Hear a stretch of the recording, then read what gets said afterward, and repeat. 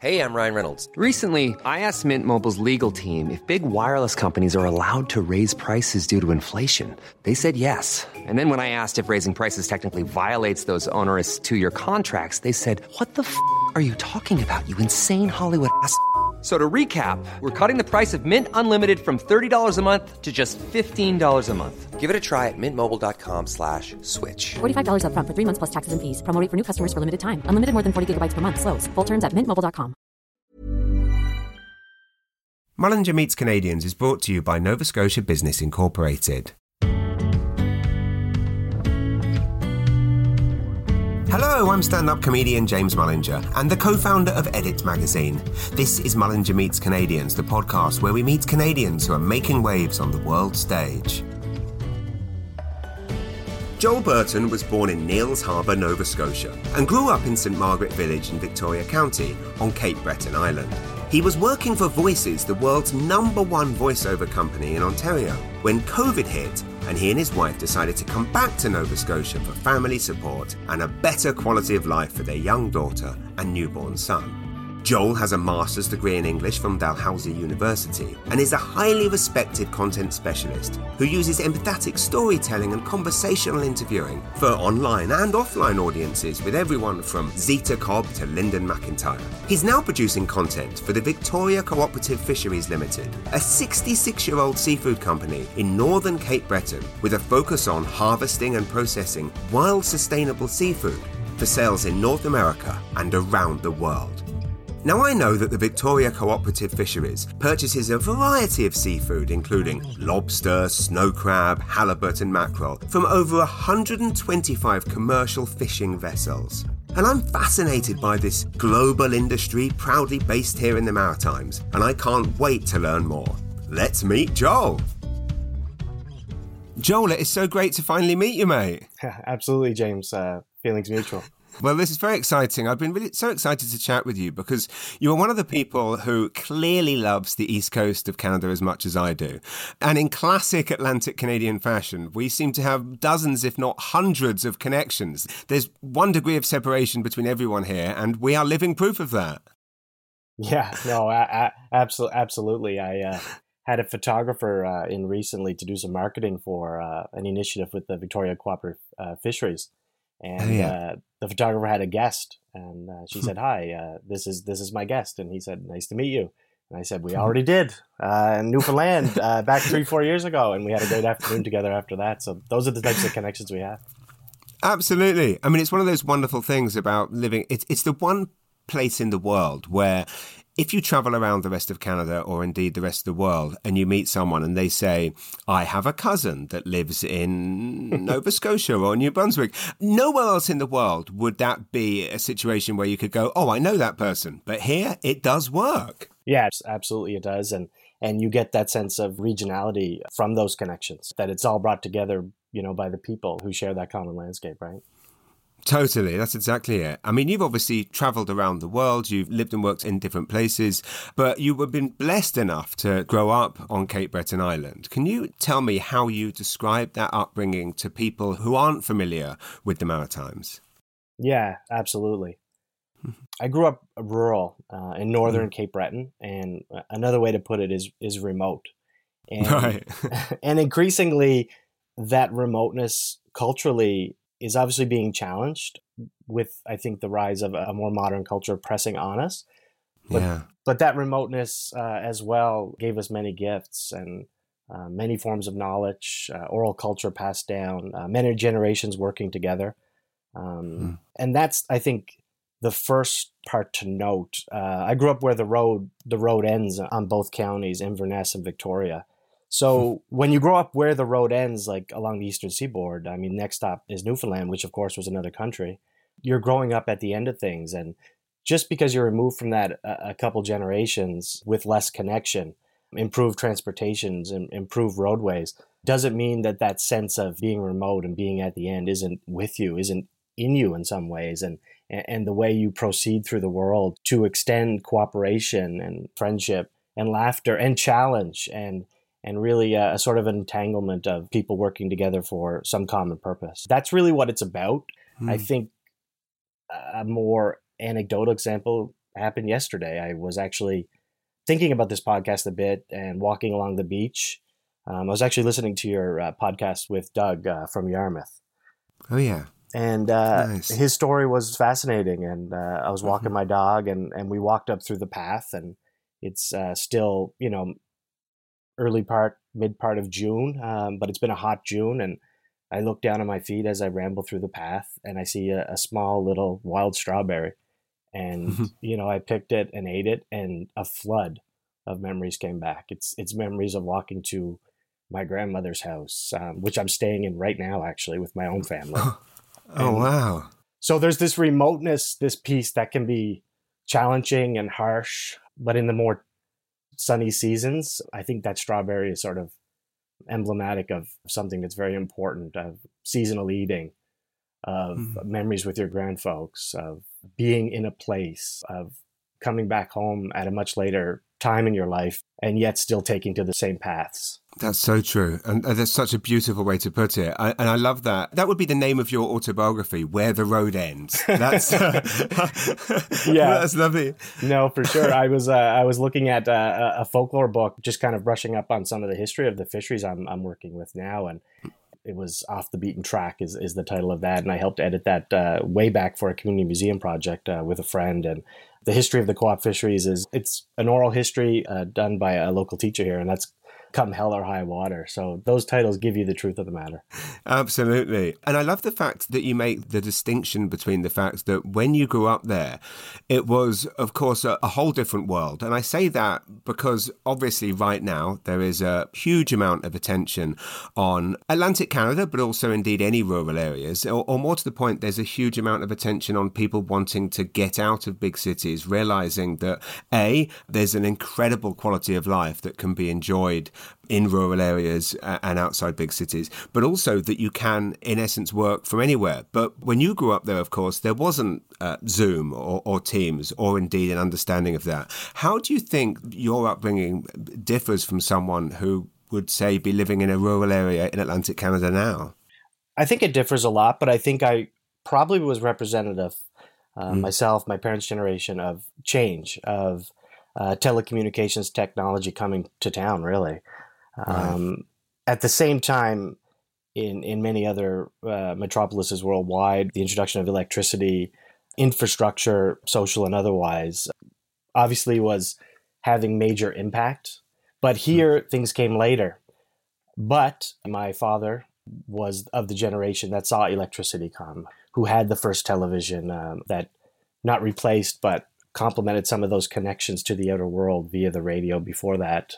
But people here have always been embracing of technology because it's that which can ensure survival. It's that which can connect you. So no one, I think, the difference between the generation now and where I was is I had the inheritance of telecommunications with we moving from a party line, which was obviously shared, to private phone lines.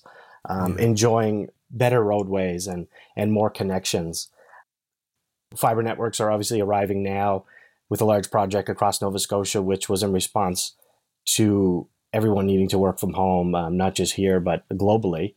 Yeah. And I think people are excited with the prospect, the ways of transportation that we've come to rely on. So there's a healthy mix in everybody here of skepticism and yet embracing. And that's really progress here.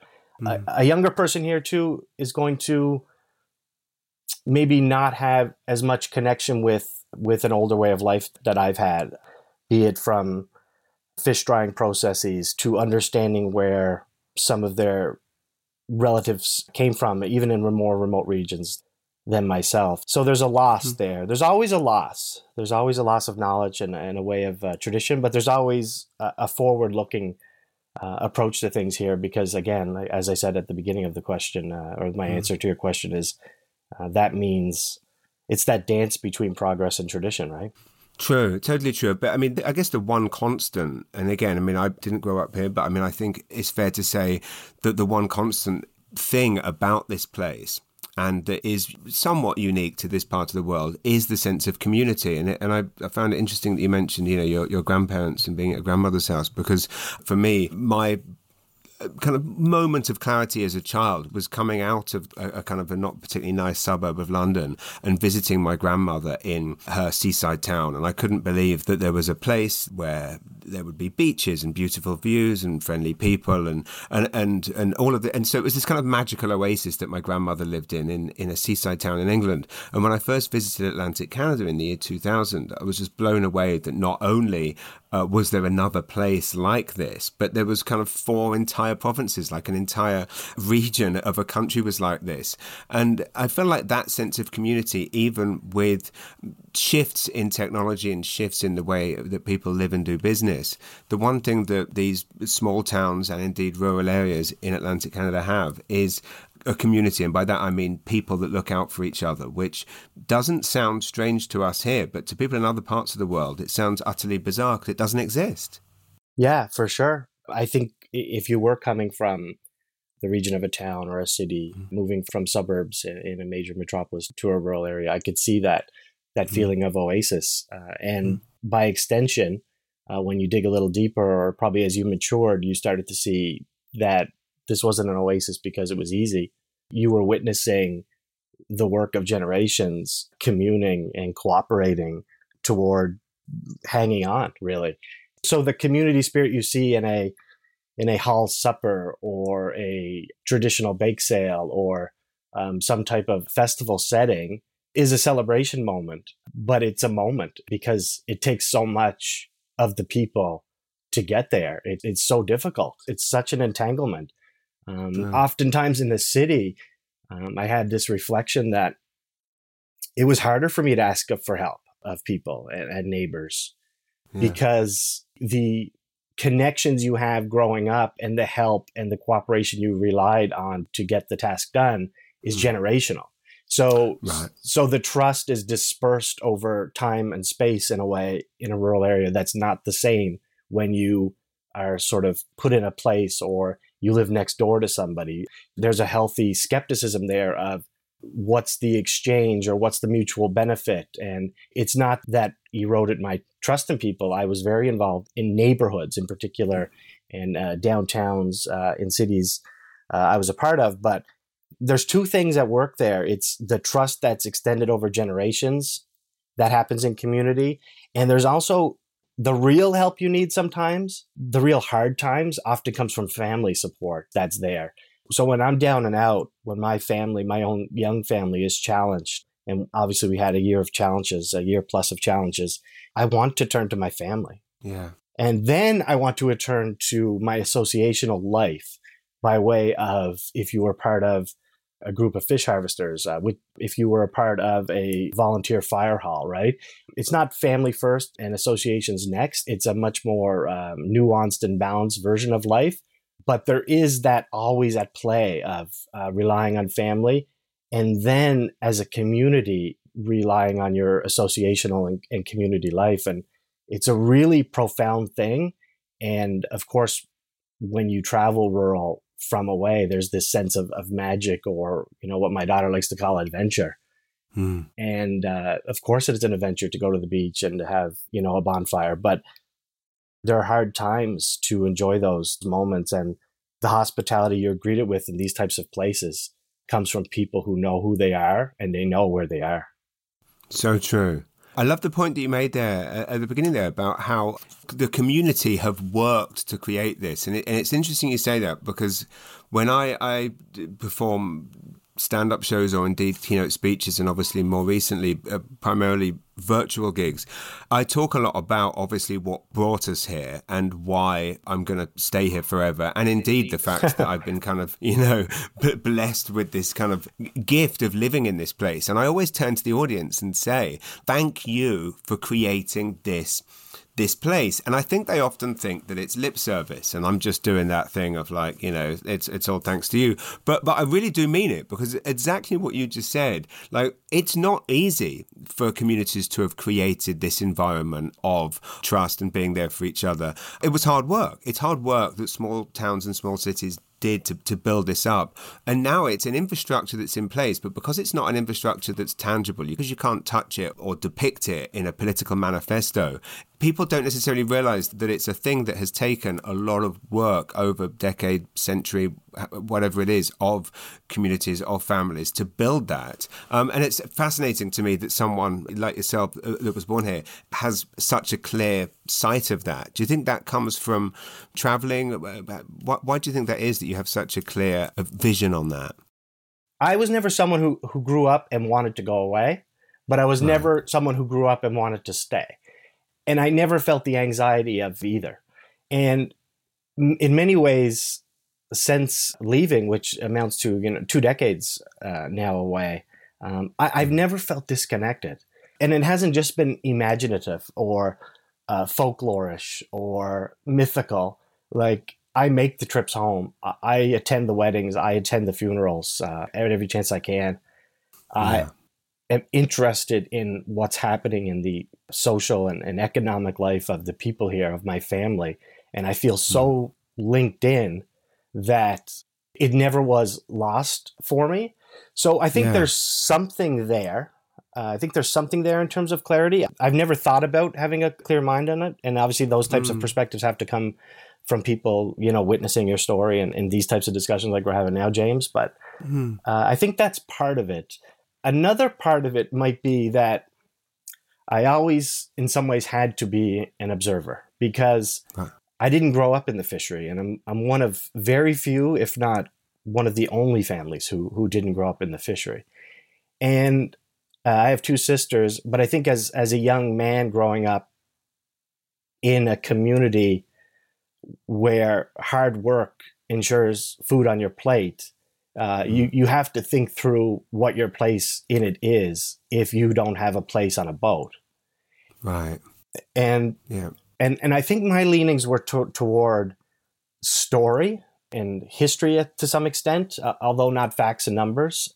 It was always story and it was always people for me. And that mix of story and people, I think, caused me to think through, well, what is the narrative at work here? What is the story at work here?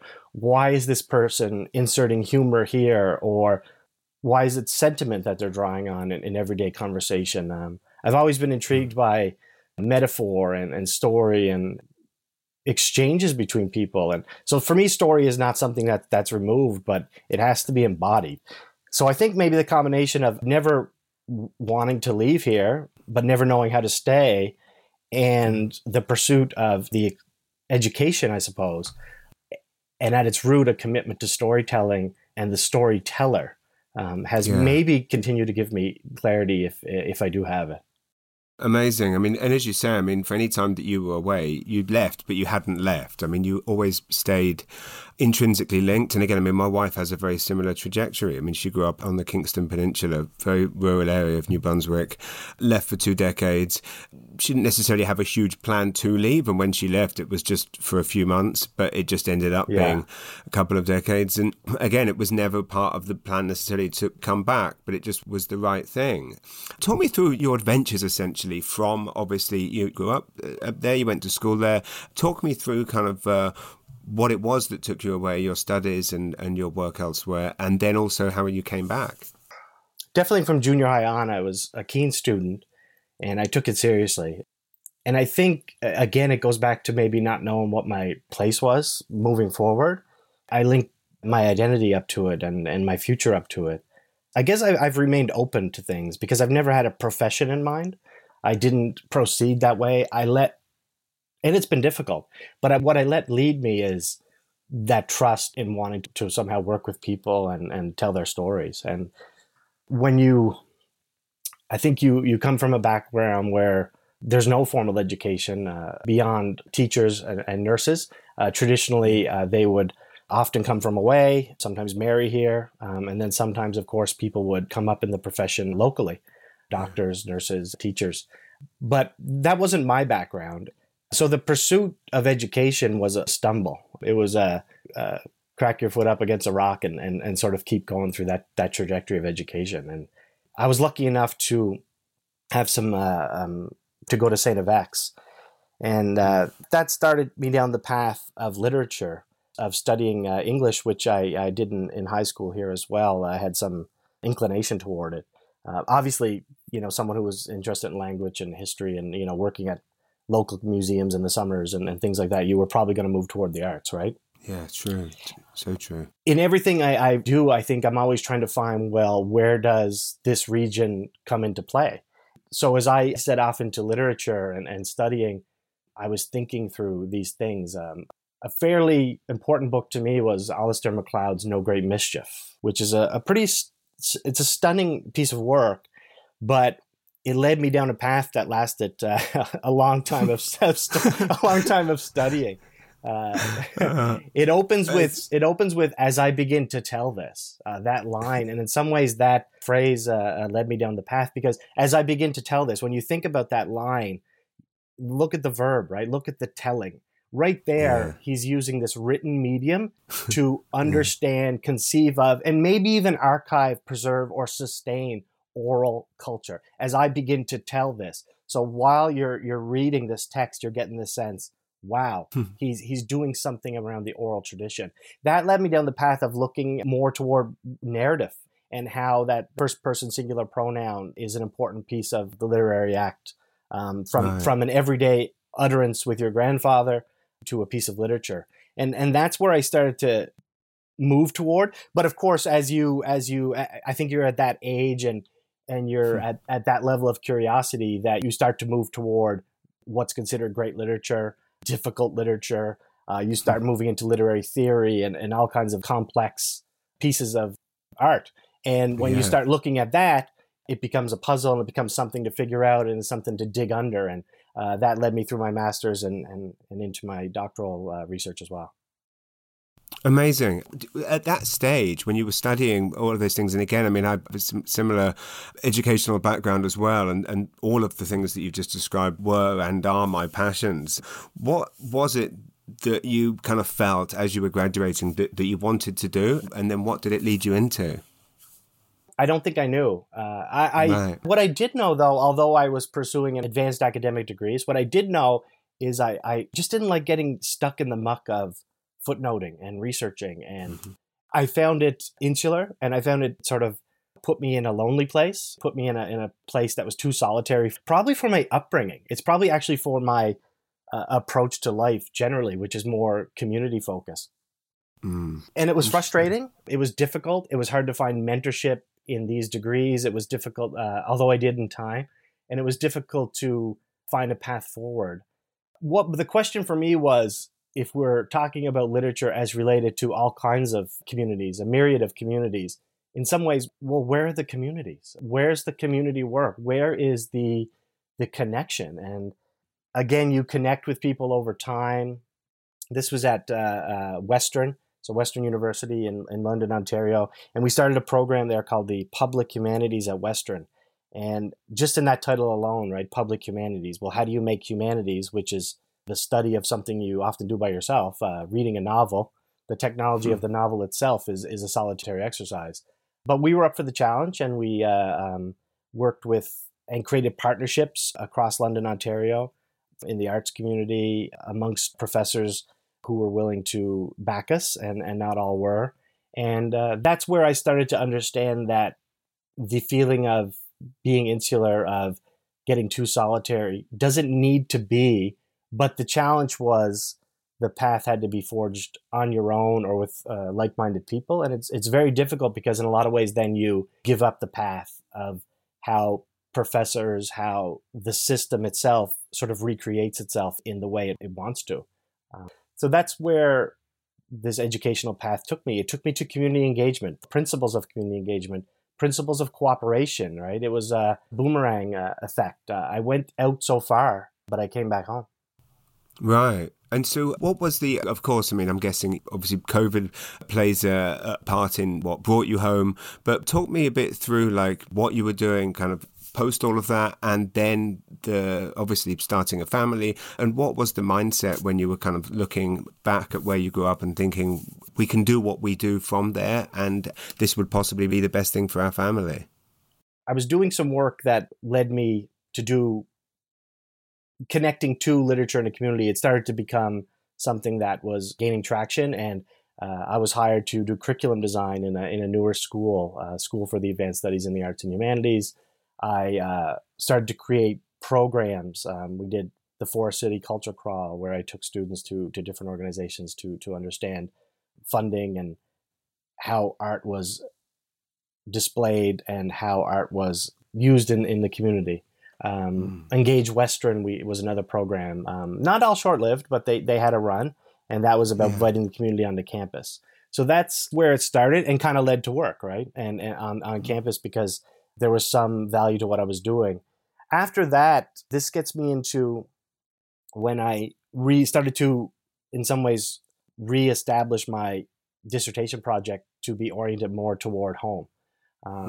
And that process came at the same time when we were starting to have children. So I like to take it all on at once. I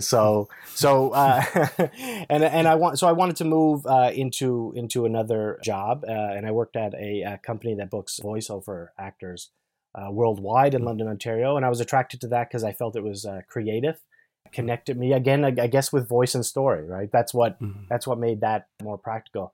And it was coming at the same time I was starting to do some research, moving some of the more intellectual items, intellectual thinking into community. I started to work a bit with Shorefast, Zita Cobb, who's become, I think, a mentor of mine, or at least an inspiration on Fogo Island. So I was still finding a path in and around what interested me, but I'm going to tell you the road was bumpy, James. Right.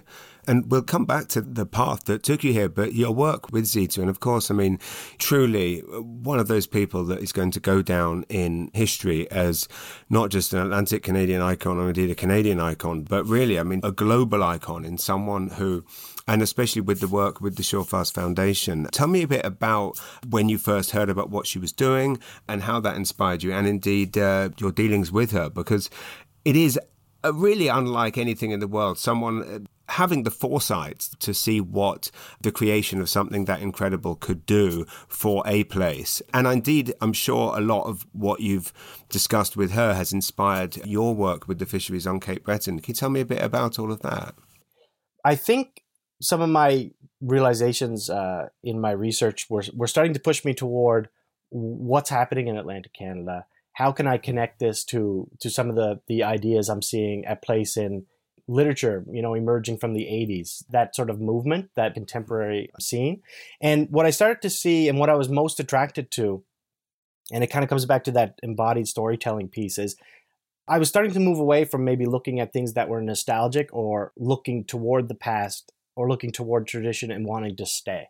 I was really fascinated with how are certain people looking at old things and making them new things, and yet there's something that feels like both. And I stumbled upon and kind of developed this, I guess, theory around cultural memory and the ethics of cultural memory. That's probably getting, I think, a bit too theoretical. But what it's an attempt to discuss is kind of going back to what I was saying at the beginning, that maybe it wasn't history like facts and numbers that interested me, but it was how something could contain the past, present, and future. Like that novel, as I begin to tell this, how can a novel in the late 20th century be the place where oral storytelling is maybe saved or preserved? That's a fascinating thing, that an object can hold something from the past. And that was where it was moving toward. One of the big inspirations for me was Brian McKay Lyons, the architect in and around Lunenburg. If you know his work in the Showback campus there. Yeah. So Brian, who I met very briefly because we honeymooned there. It was actually back in 2012, my wife and I, and it was just beautiful. It's called the Ghost Lab. So he took students from Dalhousie. He was someone maybe not unlike myself who came up, went through education, and felt like he wanted a place to explore how the vernacular can be updated and made relevant and important, because it is. It's where all great things start. And that's what it. The shed, right? The fishing shed, the repurposing of boat building traditions and craft into, maybe modern house building, or in my case, I was thinking about stories and oral storytelling toward modern literature. That's the kind of stuff I was moving toward. When I read about Shorefast and Zita's work with her brothers and her community on Fogo Island, it struck me like a lightning bolt.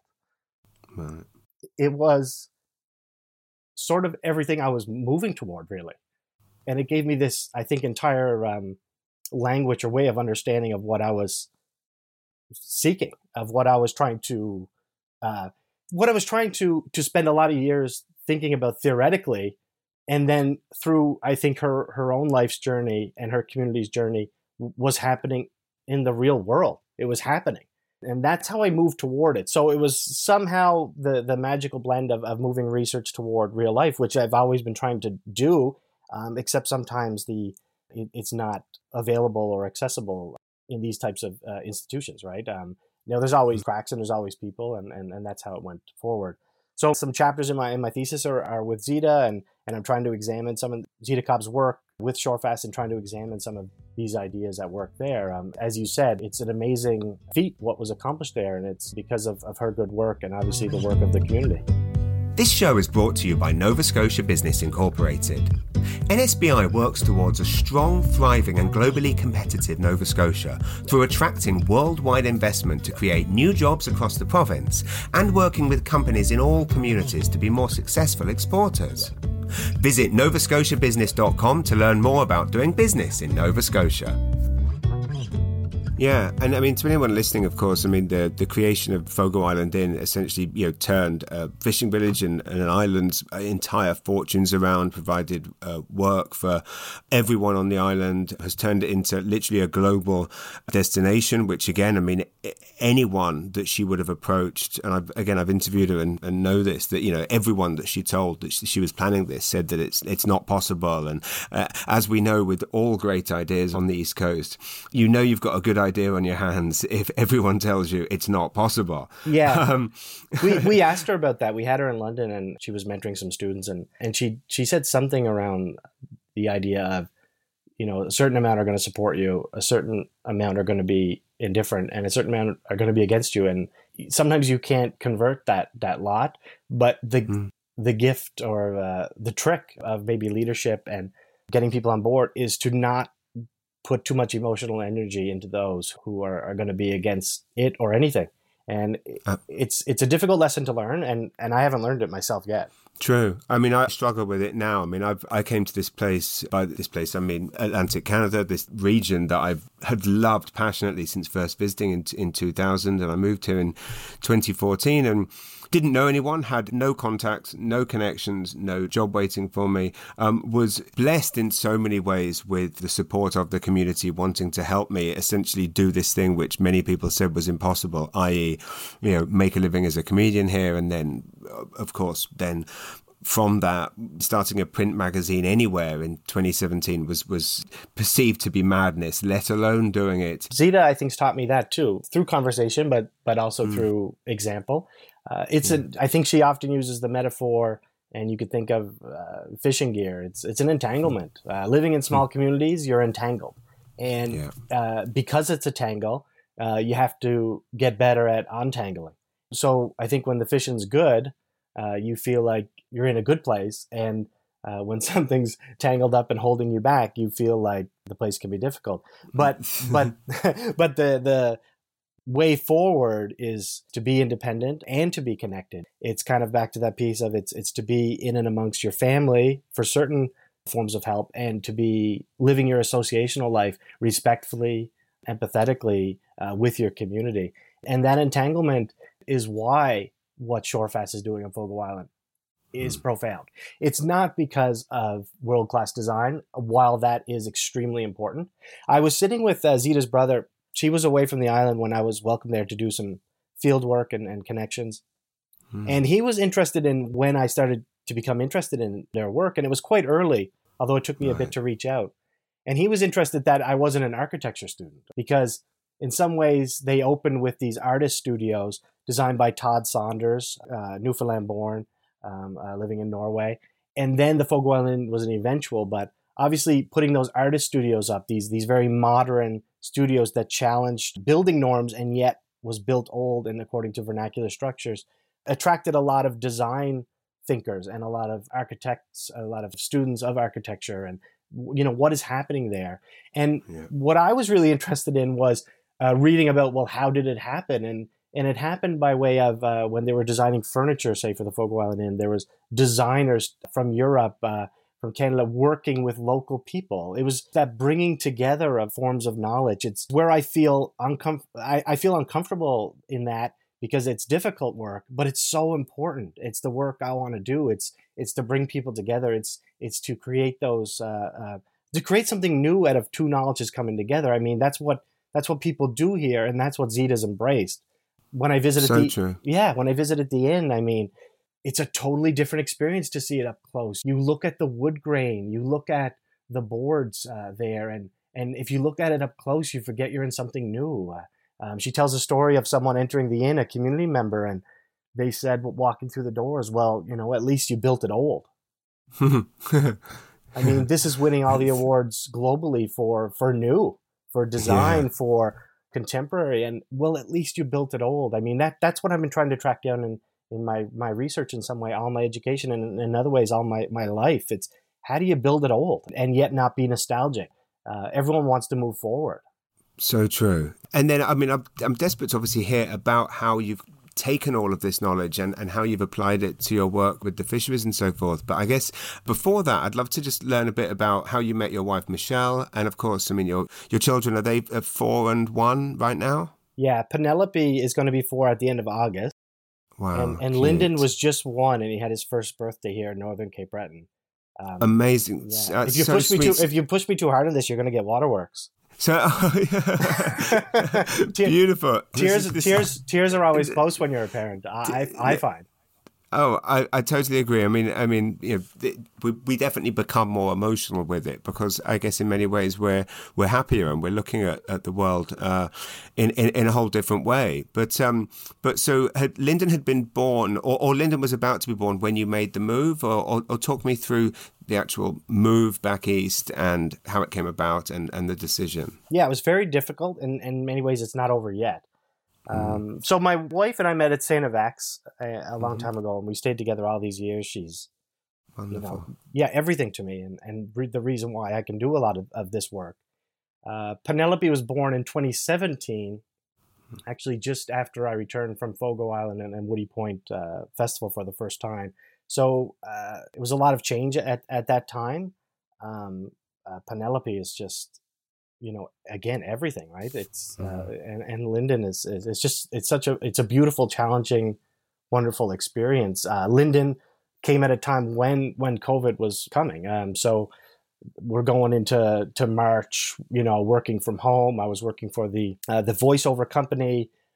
My wife is a speech therapist in London, and at that point, she couldn't really work as we were moving toward a early July date. But Lyndon arrived June 16th, and Michelle, my mother-in-law, came and assisted, which was fantastic. And I guess he felt a little more free at that point. But, things obviously got more and more hectic, and it was harder and harder to move. So they all flew out to Nova Scotia, and I joined them soon after.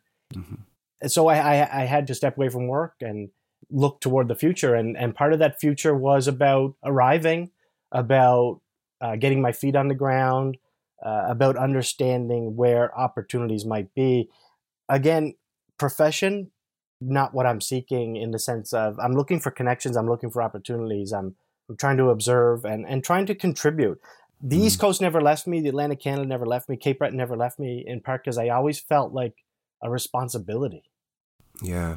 To come, so to come back, and this was opportunity enough. And in large part, just to wrap that piece up, it was about probably for Michelle, it was about family. For me, it was about family.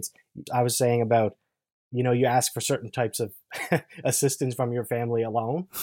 Yeah, this was this type of thing. We needed help, like so many others needed help, and to come home where we received that help, and we received it by way of emotional support. We received it by I got to stay at my grandmother's house. Travels back and forth between Antigonish, where Michelle was raised, and my home in Northern Cape Breton. Not my house, but where my parents live. As we know, I mean, voiceover work is an incredible skill, an incredibly sought after thing. It touches almost one of the very few creative fields that touches every single possible industry, because everyone needs a voiceover artist for something. Was it a job that required, obviously prior to all of this, being in the office? It was something that you needed to be at a desk in a place every day? Yeah, I started in 2016, in the spring of 2016. And yeah, we did open concept office, all the modern trappings of a startup on its way to scaling. And I was interested in a number of things. One, I liked the creative piece of it, the ability, the outreach, the connections. I worked on the global team, so I went to work very early and well, oftentimes stayed too late, but that's another story. And it allowed me to understand, I think, the way larger companies that would have been out of my reach and smaller organizations, also educational organizations, voiceover can find its way into really any industry and probably increasingly so. And I got to connect with fascinating people. I loved getting on a video chat and to see live directions moving between producer, creative director, and actor. Sometimes in that environment, I think when things were scaling up, I found that I wanted to get into the creative piece, into the storytelling piece. And over time, I ended up landing on the Canadian team. So that was interesting. And that was actually leading up to COVID. And I really started to find my way looking and interacting with Canadian clients, because in some ways I was home, and it was a tough gig because my wife is pregnant at the end of that. I needed to assist in any way I could. Penelope's daycare was closed, and that was a huge challenge. So what I had to do was ended up to make the day worthwhile and to ensure meeting my responsibilities was I had to really call and connect with people over a long period of time. That was the exhausting piece, but I was really having fascinating discussions early in the day in Halifax and in Newfoundland and New Brunswick. And I started to work with a number of organizations. And that speaks to a lot of our connections, because it didn't take me very long to know that I was going to be closely connected to you through those discussions. So I picked up the connections, not maybe inserting myself in those discussions, but being there to help, being there to assist, but listening very closely to what was happening on the East Coast, because obviously our minds were starting to turn in that direction. Amazing. So of course, I mean, you clearly made the right decision. As anyone that's from here that has moved home, or indeed someone like myself that's not from here that has come to this region, I mean, you never meet people that have come here and regret it. So once you got here, I mean, how did the work with the Victoria Cooperative Fisheries begin? And tell me a bit about it. Yeah, for sure. There's a lot to it, and as we chat, hopefully we'll get into a little bit of history and a little bit where it's going. But the first thing to note when you come home is you're obviously doing an inventory, what's happening. I've always watched the fisheries closely. I remember I was on the Halifax waterfront. It was a number of years ago. It was when we were without children at that time, so no family, so you were a little more free to get to Halifax, get to the waterfront, that type of thing. And I was walking by. It was there was some food personalities, some chefs, which I'm kind of really interested in that world. And there was a booth there, and it said Victoria Cooperative Fisheries on the waterfront. And I thought, I don't even know how that connection happens. I don't even know how 6 hours away driving Northern Cape Breton. I know they're connecting with marketing firms and fisheries organizations, but it just struck me as odd because there was not a lot of other similar organizations in it. And I literally just filed that away, that something is up. Something is happening. There's someone and there's something happening that they're interested in connecting. They're interested in connecting. And obviously I'm looking at thinking about home, thinking about friends, family members on the water, thinking about the price of fish, as they say, all the tradition behind it. But then you're starting to think, because seafood often and fish here often is going to be talked about in terms of price, economics, markets.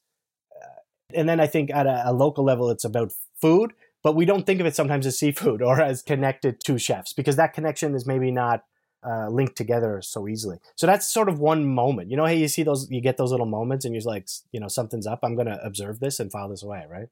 Fascinating. So what do you see the next steps are for the fisheries? I mean, again, they've been there and succeeding for decades and have been through numerous transitions. What do you see as the next steps for the fisheries, but also for yourself? And how do you see the next 12 months or indeed 24 months playing out?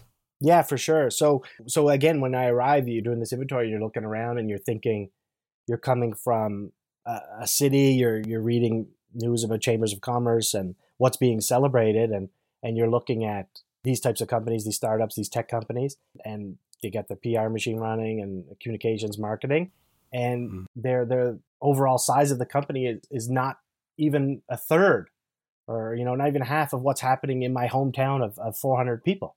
So you start to realize, like, okay, not only is there something here, but maybe I can contribute to this, right? Mm-hmm. And it kind of brings me home. It brings me back to the idea of people and interaction and storytelling. So the discussions happened in the fall, and it was about developing a digital presence where largely there was none. There's a lot to say, but a lot of times there's a fish buyer in these communities, but that same fish buyer might not be the processor.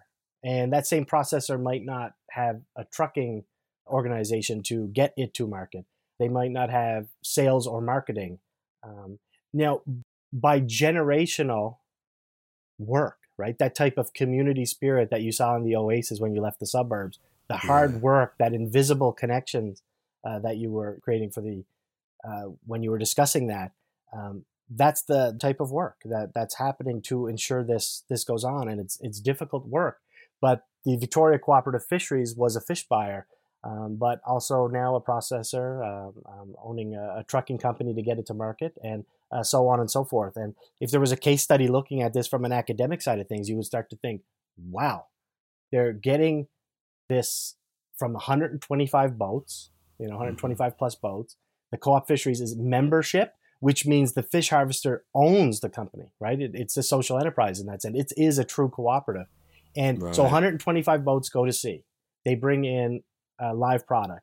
It is brought to market or processed in the region and then taken off to market by these trucks. And it's always that seeking of new markets and that interaction with technology that has allowed that to occur. And it goes really back to the principles of cooperatives, right? Which emerged on the East Coast, out of the Antigonish movement, out of St. Francis Xavier University.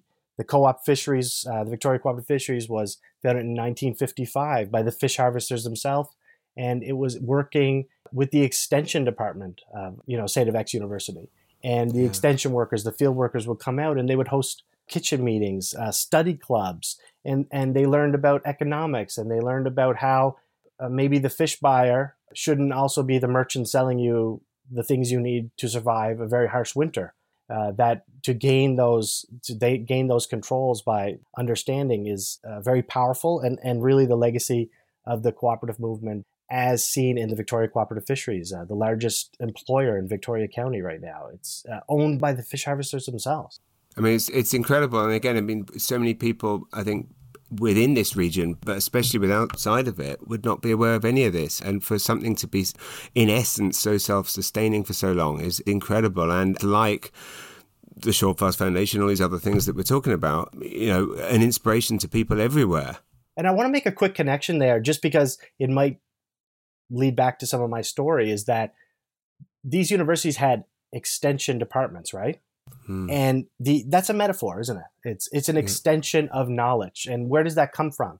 It comes from a lot of universities that were bringing knowledge from the campus and extending it, literally, and extending it out to agricultural communities. And there's been all kinds of spin-offs from this extension work that is a part of Canada's interaction between its universities and its communities. You can look at the Fogo Process films, which are direct inspiration for Zita Cobb and her community. That emerged out of the MUN extension movement that in the late 60s invited Colin Lowe from the National Film Board of Canada to create these short documentary films. And, and it allowed fish harvesters there, fishermen there, to understand that, we have to work together. And that itself gave birth to the cooperative, organization there for their fisheries. You look at the Banff Center coming out of Alberta, that is literally an extension department from the University of Alberta that saw the value in arts and saw the value in theater. So there's a lot of these pieces of the fabric here on the East Coast through cooperatives, through the credit union movement that, move us towards sustainability and progress now. That's the legacy of these institutions. And it's important to remember it because I think it can bring you back to the principles of cooperation and what that means for the future. Incredible. Everything you have to say is so inspiring, and indeed everything that you've done. And I love your outlook, Joel, and I can't wait to see what you do next. And is there anything that you'd like to kind of say to people? I mean, I guess one of the things that I'd love to hear is what advice would you have to someone who is looking for a change, someone perhaps living in a bigger city elsewhere in Canada and looking to the East Coast? And what would you tell them about here if they were kind of on the fence in terms of making a move here? Yeah, for sure. I mean, partly, I think people are attracted to what's new, what's shiny. And what's new and shiny obviously can be a distraction too, right? There's a lot of organizations that need new ideas, not because there's a lack of innovation. It's because it's like Zeta having designers working with local knowledges, that bringing things together can be so fruitful. In the work I want to do with the fisheries here right now is the work that's already being done. I just want to tell some of the stories and want to look to some of the modern tools, like some of the e-commerce platforms, to start looking about, well, in the same way that those before us improved roads and trucking and freezing and all these sorts of things, we can look at these other tools and embrace them and look toward the future that they could provide, right? So I want to tell stories that are already happening. I want to look toward building new markets by way of modern tools. And I think those who are looking to come here in terms of like looking for opportunity or work, don't just be attracted to what's new, but also get involved. Get involved with community organizations. Everyone's so welcoming.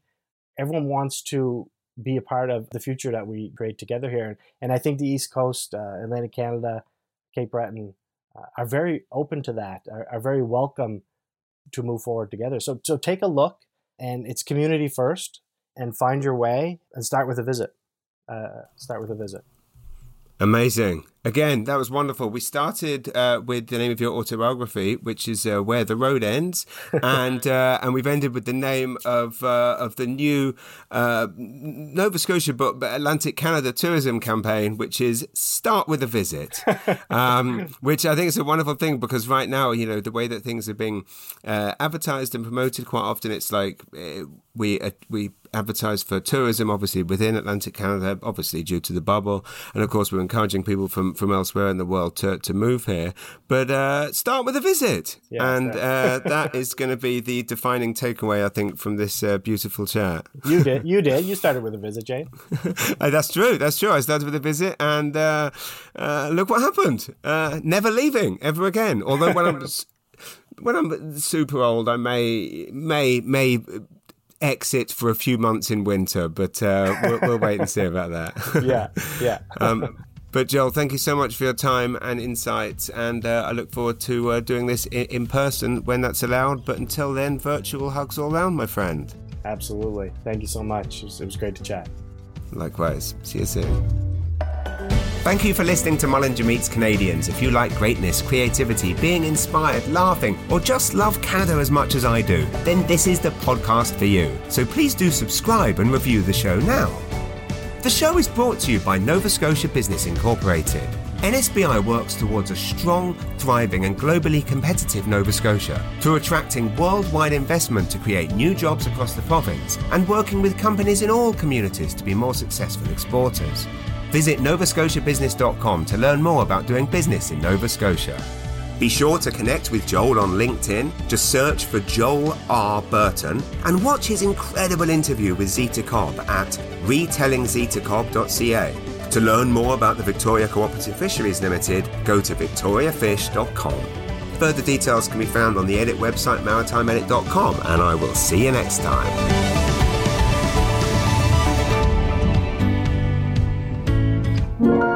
Podstarter. Planning for your next trip? Elevate your travel style with Quince. Quince has all the jet-setting essentials you'll want for your next getaway, like European linen, premium luggage options, buttery soft Italian leather bags, and so much more. And is all priced at 50 to 80% less than similar brands. Plus, Quince only works with factories that use safe and ethical manufacturing practices. Pack your bags with high-quality essentials you'll be wearing for vacations to come with Quince. Go to quince.com/pack for free shipping and 365-day returns.